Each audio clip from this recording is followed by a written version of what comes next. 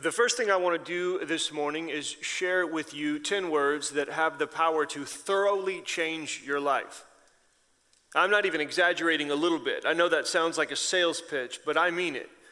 These 2 short sentences of 5 words apiece have something within them that has the ability to transform how you see and engage everything, if you believe them. And if you speak them into and over your life frequently enough that they become a way in which you actually see the world around you as a reality defined by these truths. Some of you will be familiar with the words. They come from the first verse of Psalm chapter 23. The Lord is my shepherd. I have everything I need. Now, the relationship between these 2 words, or these 2 phrases, is not hard to understand. The first one is the basis for the second one. So let's camp out in the first one for a minute. The Lord is my shepherd. We talked yesterday about the importance of meditating on Scripture. And one of the most simple ways that you can do that is take a phrase like this and just slowly think through all the different parts of the phrase. So let's do that together. The Lord, that's kind of the way this begins. The Lord is 2 English words that translate one word in the original Hebrew. It's the word Yahweh. Maybe you've heard of it. It's the name that God gave himself as a description of who he is. It's translated the Lord out of respect for his name. It's put in all caps so that we recognize something special is going on here. This is basically the God you know. The God who delivered Israel sent Jesus these things. We're talking about the God that you are being asked and invited to worship. The Lord is my shepherd. So shepherd is kind of the metaphor that's operating here. Now, I didn't grow up on a farm. I grew up in a concrete jungle called the city. I don't know a whole lot about shepherds by personal experience, but I've seen and learned enough to know that they oversee sheep. That's what you came to be told this morning. And I've also heard enough about how dumb sheep can be. Sheep just sort of wander all over the place, kind of like, well, me. And shepherds are the ones who protect them, who keep them safe, who defend them from the larger, more dangerous animals that try to attack them, who protect them from their own instincts as they try to wander off all these places. Shepherd is a leader who guides and protects. And this is what the statement is saying that God does for who? My. I think it's important in this case that the word is not our. Our is a wonderful word, and there's a time to say that the Lord is our shepherd. This one says the Lord is my shepherd. He guides and protects me. I am at times part of the 99, but I am also at other times the one. And then here's the last word. Don't overlook it. It's so small, we see it all the time, is. Not the Lord will be my shepherd. Not the Lord was my shepherd. Not the Lord is my shepherd in seasons where it's fairly easy to see his presence. The Lord is my shepherd now. Anyway, that's the first phrase. The Lord is my shepherd. And therefore, on the basis of this truth, you have the second phrase. I have everything I need. I lack nothing. My life is not without that which is necessary for my life to continue. I am satisfied. That's the one word I want to hold before your minds this morning. Satisfied. It's no secret that one of the experiences that unites us all as human beings is that we desire things. And more specifically, we desire things that we don't currently have. We want something. We're after something that's not currently in our possession. We're looking for something that we haven't yet found. Our stories symbolize this desire, symbolize this pursuit in objects or places. So you have things like infinity stones or Horcruxes or the Fountain of Youth or Atlantis. The specific flavors, vary based on the story. But in all these cases, what you'll notice is consistent is the idea that if you find this thing, then you will have found what you need. The actual concept has gone by different names throughout history. If any of you have super nerds, maybe you recognize the word eudaimonia. Most of you probably not, but you know words like pleasure, well-being, meaning, purpose, contentment, happiness, satisfaction. Now, you can call it what you want, it goes by different names, but on most of these lists, you will find the word or the idea of satisfaction. To have everything you need and to know that you have everything you need. That is something that each of us hopes to find eventually. I believe that Jesus brings satisfaction. I believe that Jesus opens up and offers to us the most reliable path on offer toward satisfaction. Now, I want to be careful. I don't want to oversell things. I don't want to sound like I'm saying, if you just turn your attention and your affections toward Jesus today, then you can have everything you need. Then your life is just going to be wonderful. I think you probably know that's not what I'm saying. No, this is something that takes place over time. And as we're going to see in the passage of Scripture that we're studying today, it's something that ultimately gets fulfilled in eternity. So I'm not saying if you turn your attention to Jesus, all your problems are going to go away. But I am saying that eventually, if you stay with Jesus, all of your problems are going to go away. And all along the whole way, you're going to realize that even though the problems are still there, you have what you need. I think it is critical that we know and believe this. I think it is critical that we have the confidence born out of personal experience that Jesus satisfies. Gosh, for one thing, I think the world needs this. I don't know if you noticed this, but the world is not doing real well today. Go check your timeline, you know what I'm saying? Go watch the news or look at a news website. Just go into a public place and holler Donald Trump, or holler wall, or holler government shutdown, or holler a man is a man, or holler a man can become a woman, and see what happens. And I'm not trying to dog any particular person or group of people. I'm just saying our world is obviously somewhat confused about some important things and at each other's throats, and what the world needs is the gospel. So let me put it this way. What I think our world needs to see is satisfied Christians. I think that on the high list of things that the people who you go to school with and who you rub shoulders with on a daily basis need is to see you genuinely content in Jesus. And now obviously what the world needs most is the gospel. Gosh, part of why we're here, like the reason Ozark exists is so that people who don't believe in Jesus will have an opportunity to hear about Jesus, to this mission that we've been given to take this good news to everyone. But the gospel sometimes has a hard time getting a hearing. Like you all know people who just don't really want to talk about faith. They don't want to talk about religion. They don't want to talk about Jesus. And that's like understandable at some level. And so the thing that's going to win the gospel a hearing is if you not try to be perfect, but you actually are a person in all of your imperfection who is genuinely content in Jesus. I hesitate to put this in marketing terms, but nothing sells like a satisfied customer. And by God's plan, this is where we come into the picture. Because we become these living demonstrations, these witnesses is the biblical word, that can say, hey, listen, if you want what it is you deeply seek, I can tell you where to find it. It's not just for other people either. You need this. Now, one of my favorite books in the Bible is a book called Proverbs. It's just got a bunch of wise sayings in it. One of them is in Proverbs 27, verse 7. Here's what Proverbs 27 says. One who is full loathes honey from the comb, but to the hungry, even what is bitter tastes sweet. Now, it's a bit early for some Proverbs action, so let me kind of break this down. What is he saying? What he's saying is, if you're full, even good food doesn't seem appealing to you. Even something that looks really sweet and tasty, it's just, you're not going to want it. Have you ever been in a situation where you're so full, you could be looking at like the best bowl of ice cream covered with brownies and syrup that you've ever seen, and you're like, man, that looks good, but no thanks. On the other hand, have you ever been so hungry that it didn't matter what somebody put in front of your face, you were probably going to take a bite of it? That's what the proverb is talking about at a soul level. If your soul is satisfied, then it doesn't matter what the world is offering you. If it's not, then it doesn't matter what the world is offering you. You're probably going to say yes. We want to be people who see the food that the world offers and can say no thanks. Not because we're scared or defensive, but because we actually have something better. I believe that Jesus brings genuine contentment. I don't think we have to trick ourselves into thinking that Jesus satisfies. I believe that he does, and I'm pretty sure Paul agrees. If you read the book of Philippians from cover to cover, and you back up and you try to describe this person, Paul, who's writing the letter, I think one of the words that you'll see here is the word contentment.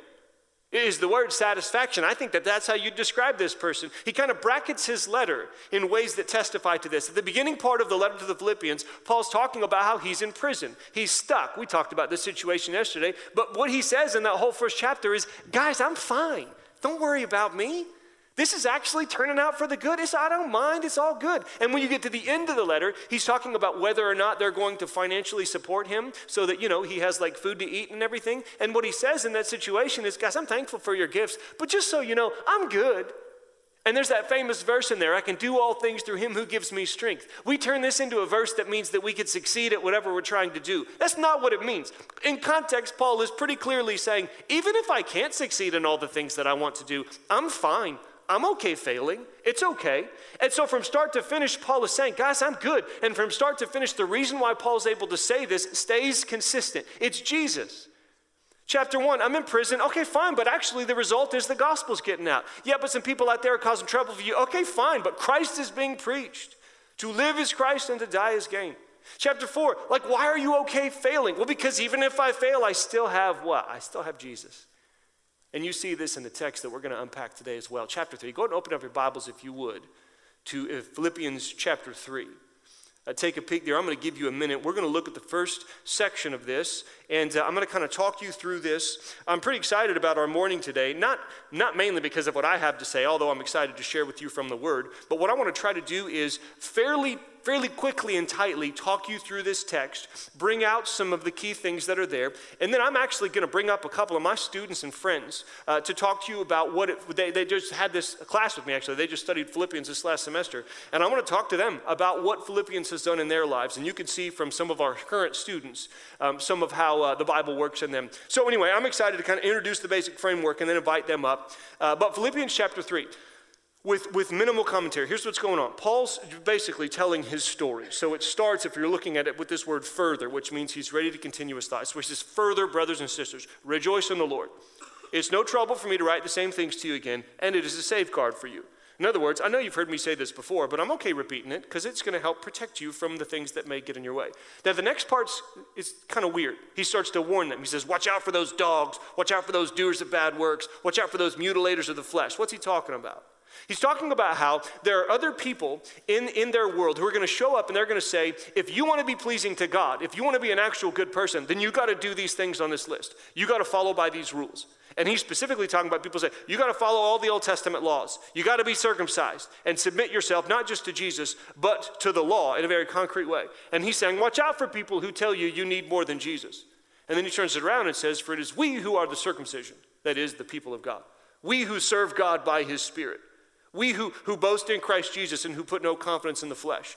And this is where he turns and starts to share his story. Though I myself have reasons for such confidence. He's bragging a little bit. I think he's kind of being sarcastic. I think if he was like himself here preaching it, he would just sort of get this snooty look on his face to make sure that you know he's kind of being a little bit silly. But he's also telling the truth. He says, if someone else thinks they have reasons to put confidence in the flesh, I have more. And then he lists out his accomplishments. He gives you 7 of them because that's a good solid number. He says, I was circumcised on the 8th day, just like the law says. I'm of the people of Israel, so I'm an Israelite. I'm of the tribe of Benjamin. You don't know this, but this is the tribe that gave Israel her first king. Kind of cool. I'm a Hebrew of Hebrews, which means I speak all the languages. And then he starts talking about his accomplishments. In regards to the law, I'm a Pharisee. I take it more seriously than anybody. As for zeal, look, I persecuted the church, all right? Nobody's got more passion for this stuff than I do. As for righteousness based on the law, faultless. So these things don't mean a whole lot to you, but what he's saying is, according to the standards of success in my world, I've accomplished it all. But then look at what he says. But whatever were gains to me, I now consider loss for the sake of Christ. I used to think this was a benefit. Now I see it as a deduction. I used to be proud of this. Now I see that it doesn't mean anything at all. And then he goes one step further and says, what is more, I consider everything a loss because of the surpassing worth of knowing Christ Jesus my Lord. We're going to unpack that phrase in a minute. Knowing Christ Jesus my Lord, for whose sake I've lost all things. I consider them, everybody say garbage. Everybody say rubbish. That was the old translation. Everybody say skubala. That's the Greek word under here. It's a nasty word. I don't think it's quite a swear word. I kind of think it's funny to think about if Paul was swearing at people. I don't think he's really swearing at people, but it's a gross word. It's a word that just means like the nastiest thing you could think of. So like, how many of y'all got younger siblings? And you got younger siblings or, okay, most of you. So yeah, like, you know, the little kids, well, they wear diapers, which means they do business in their diapers. And so, you know, you got to change the diapers. And then usually after you change the diapers, you put the diaper in this little thing called a diaper genie. You ever seen these things? Y'all maybe don't know what this is, but it's this little, you put the diaper inside and it goes in this bag and the machine is designed in such a way that it protects you from the smell. So that way you don't have to type every individual diaper. So you put them in the diaper genie and at a certain point that thing is full. Right? So then you got to change it, right? Then you got to take it out. So you got to open that sucker up and pull the plastic down and you got to cut it off a little bit. And at that point you're like, whoa, this is nasty. And then you tie it off and you take it out and you put it in the trash can. That's nasty. Except imagine this. Imagine if you take it out and put it in the trash can, it's the middle of July, right? So it's hot. You put it in the trash can on Monday because the thing was full on Monday, but the trash doesn't come till Friday. You go out Thursday night to take out the trash, open that sucker up to put the last bag in and take it out to the curb. You ever just been in a situation where the smell so nasty just hits you? It just almost feels physical, like it just pops you in the face. That, I think, is the best image to describe what Paul's saying. Skubala, nasty, sewage, gross, filth. I consider my accomplishments filth because of the surpassing worth of knowing Christ Jesus my Lord. This is not a normal attitude. Now, you guys and the people around you aren't going around bragging about whether or not you're circumcised and whether or not you're an Israelite or some of these various things, but you guys get this. Like, everybody's trying to accomplish something.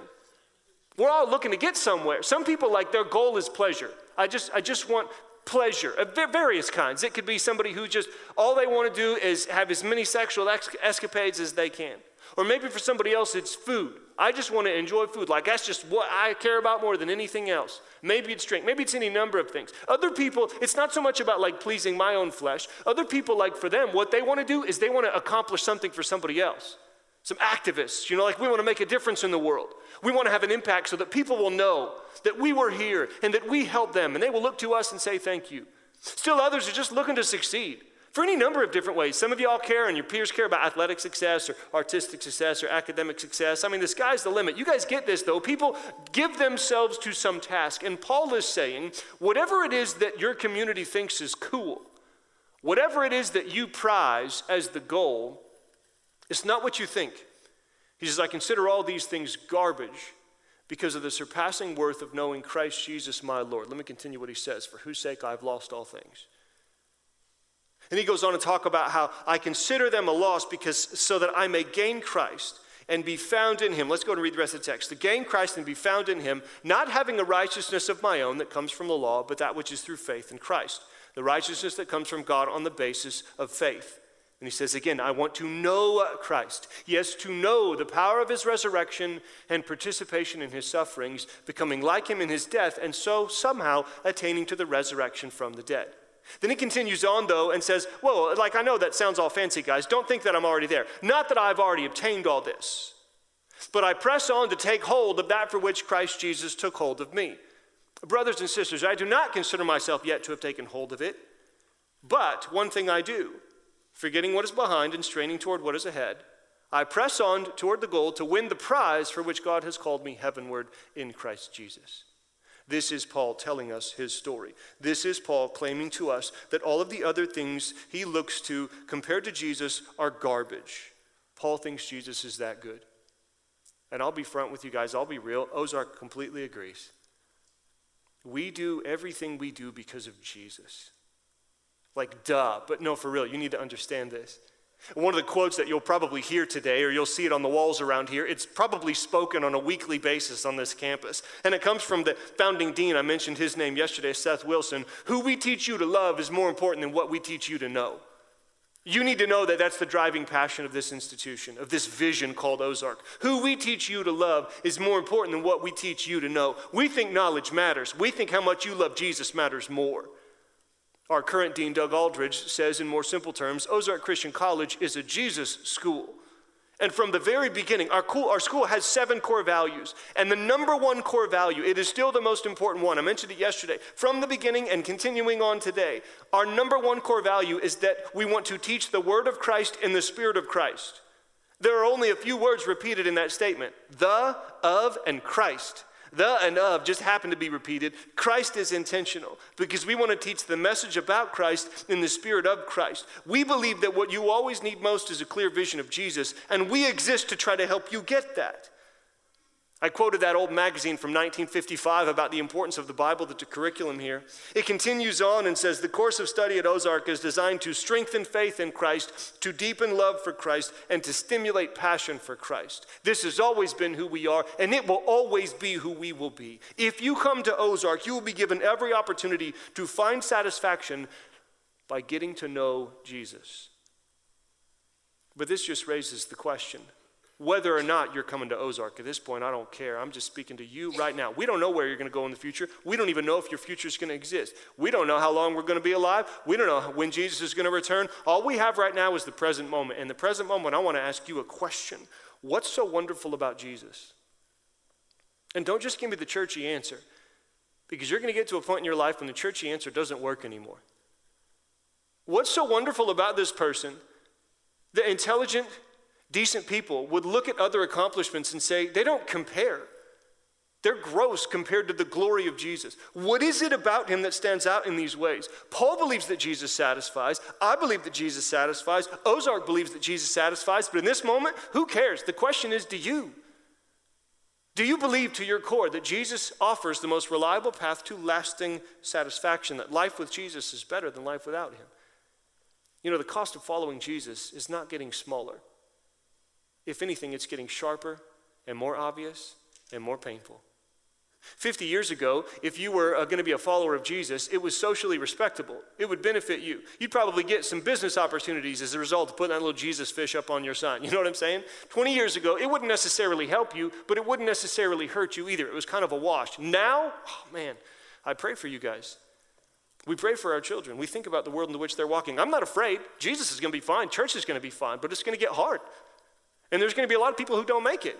I don't care what you're going into, medicine, law, education, whatever, ministry, like there's going to be obstacles for you, and following Jesus is going to make some of these things harder. Some of you have already experienced this as you've wrestled with whether or not to come to this college. Some of you, the reason why you're not sure about coming here is because, God forbid, maybe your mom or dad is saying, no, I don't want to waste our money. For some of you, it's because you've sat across the desk from a guidance counselor who said, oh, you, what? What's this school? Ozark? No, you need to go ahead and take that one off the list.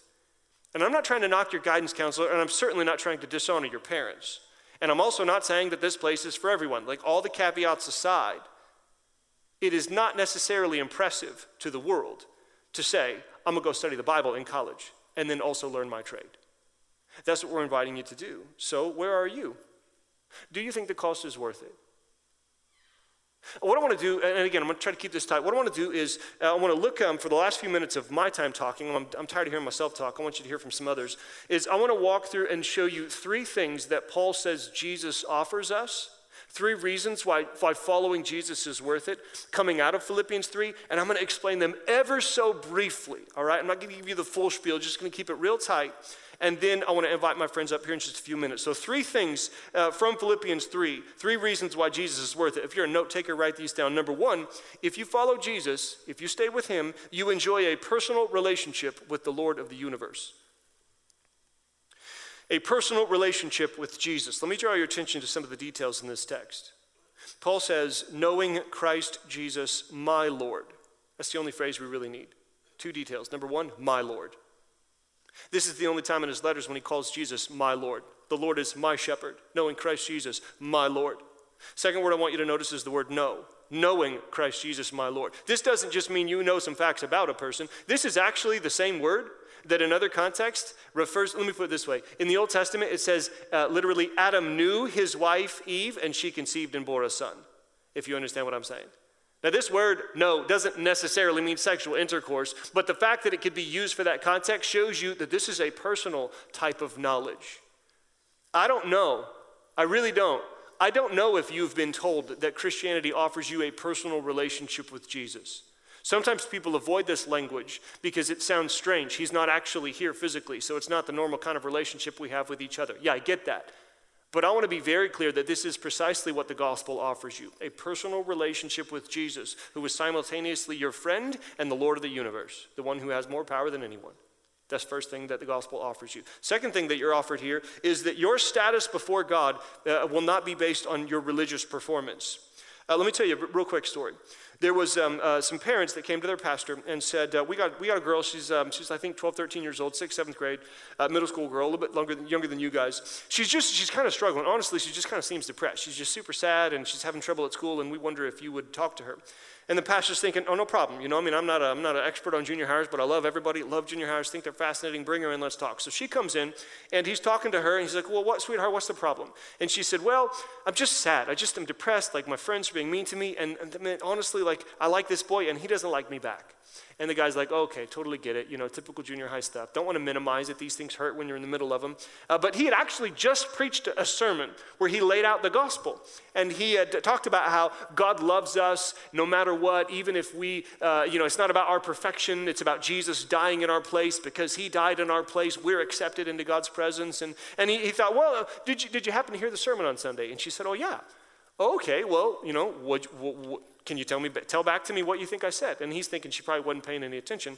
And she basically quotes the sermon back to him. I mean, a perfect gospel presentation about how even if everything else in your life is falling apart, God still loves you and he still wants you to be near him and all these things. And the pastor's like, this is great. This is amazing. This is going to be so easy. And then after she finished, he said, well, cool. Like, doesn't that make you feel better? And the little girl said, well, no, because like I told you I like this boy, and he doesn't like me back, And what that story illustrates to me, and the pastor who is telling the story talks about this, is if you want to find joy and rest in the gospel, you got to kind of make two moves. Let me put it to you like this. Each of us is looking for approval from someone for something. Everybody. Everybody is looking for somebody to affirm them on some basis. For some of you, maybe it's a parent. Maybe it's your mother or your father. They never seem like it's enough. No matter what you do, you don't feel like you have their unconditional love. Maybe it's, you have to perform academically or they won't love you. Or maybe it's, like you need to play the sport that your dad played. Or you need to accomplish this thing that your mom wanted to but couldn't. And if you do that, then it feels like they'll love you. And so you do what you can to try to please them, but in the end, it just never feels like it's enough. Or maybe it's not a parent for you. At this age in your life, in a lot of cases, it's your friends, it's your peers.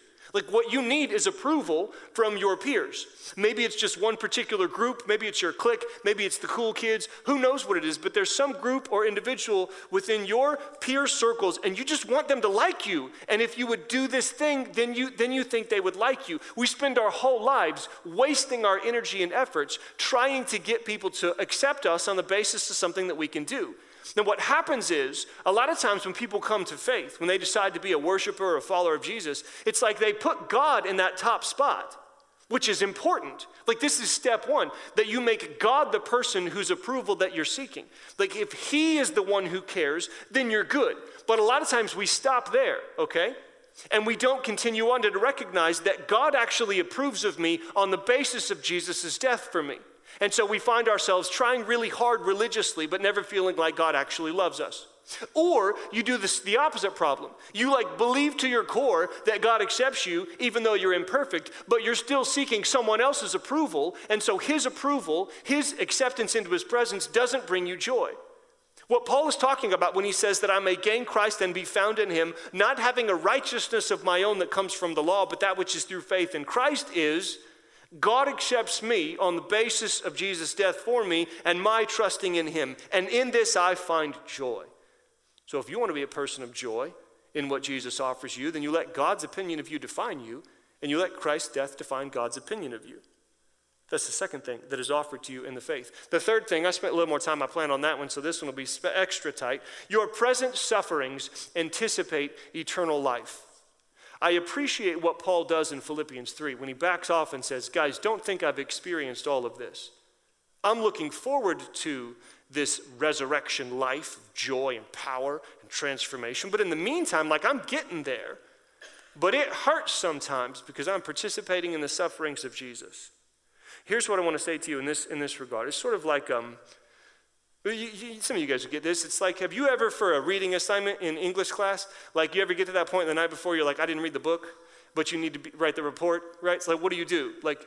You read to the end, right? You read the last chapter to see how the story turned out. You don't read to the middle.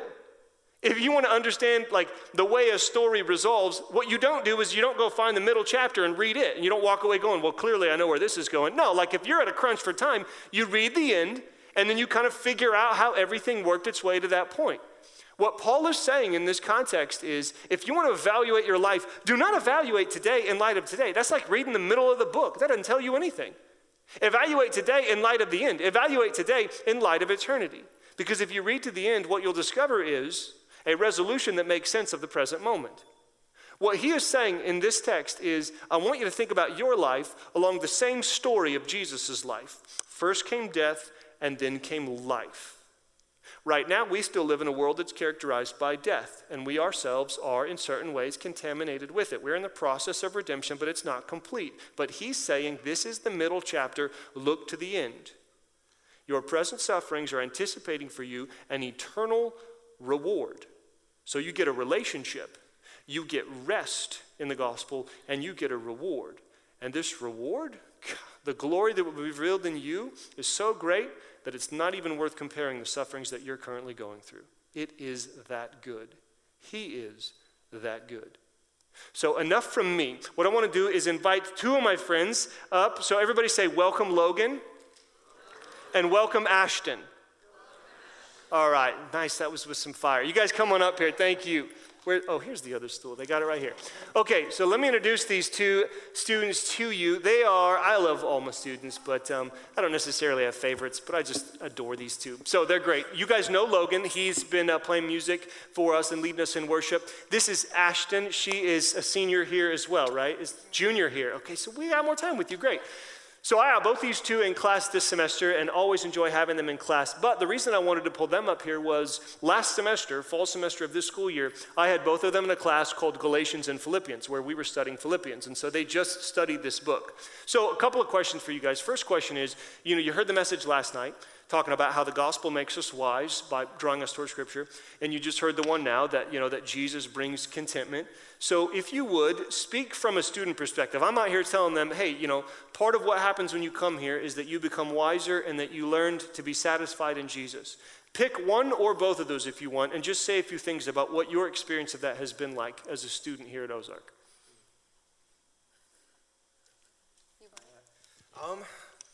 Speaking specifically for that class, Michael unpacked it in a way that I never really thought about it before.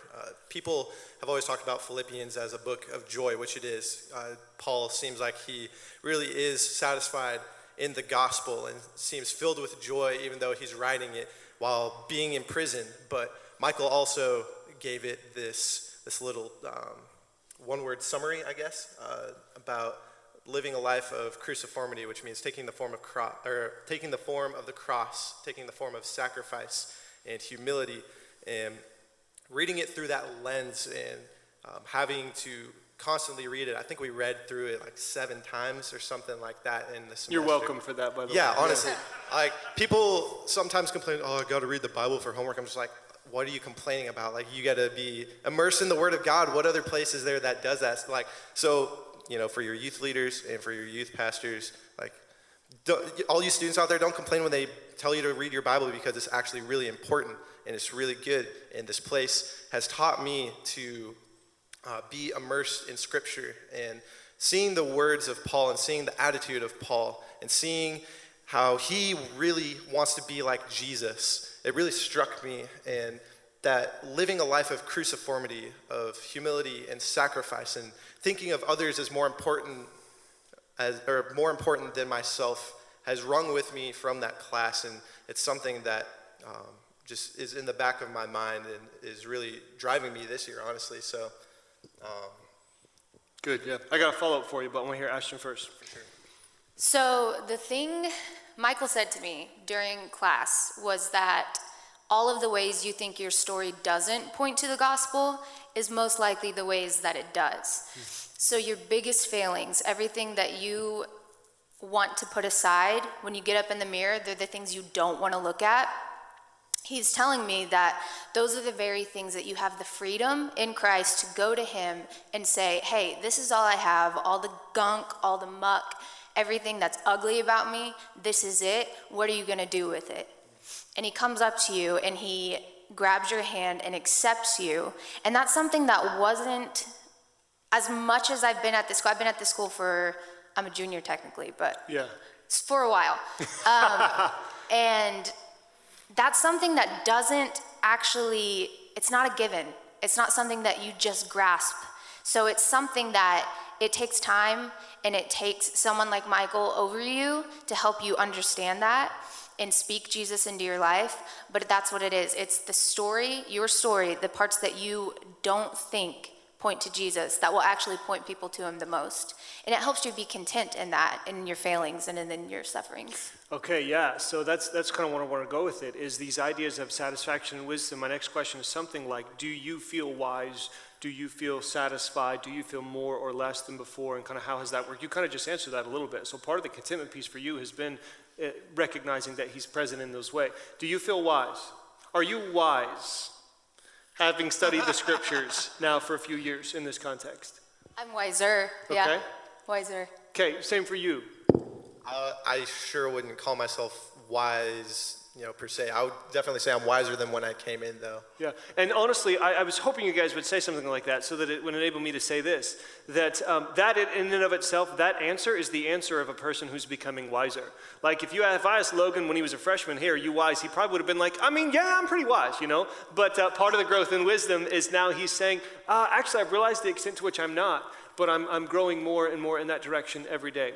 Okay, so we don't have a ton of time. Let me just do this. Let me ask you guys the question, is there anything else from Philippians that you want to say to these students?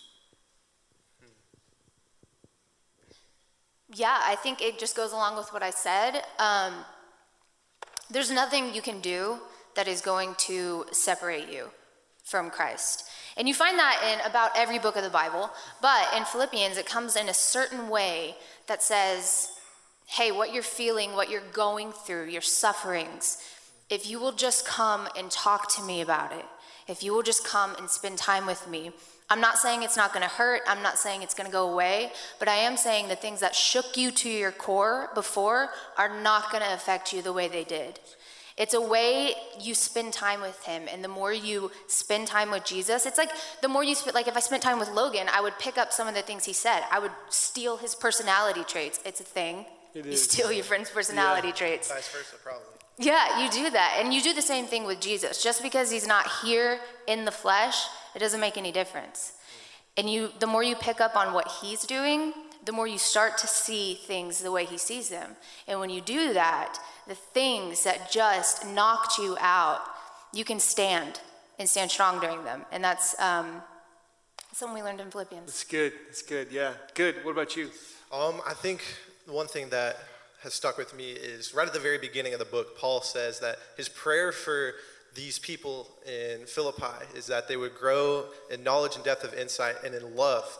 And something that sticks with me, sometimes, the semester schoolwork does get really hard, and life itself just happens, and sometimes doing homework, even reading the Bible, Bible college students said that reading the Bible can be kind of a burden sometimes. Mm-hmm. But, the point of what Paul is trying to say, and the point of, being in relationship with Christ is not just something to do. It's not just something to make yourself, feel better. It's something that, when you're in a real relationship with a real person, when you're in that relationship with Christ, is for the sake of growing in knowledge and depth of insight and growing in this love. When, kind of what you were saying, like when you spend time with Jesus, you become more like Jesus. And when you learn about him, when you learn the kind of person that he is and how much he really does love you, that love will enter your heart if you let it, and it will be able to go out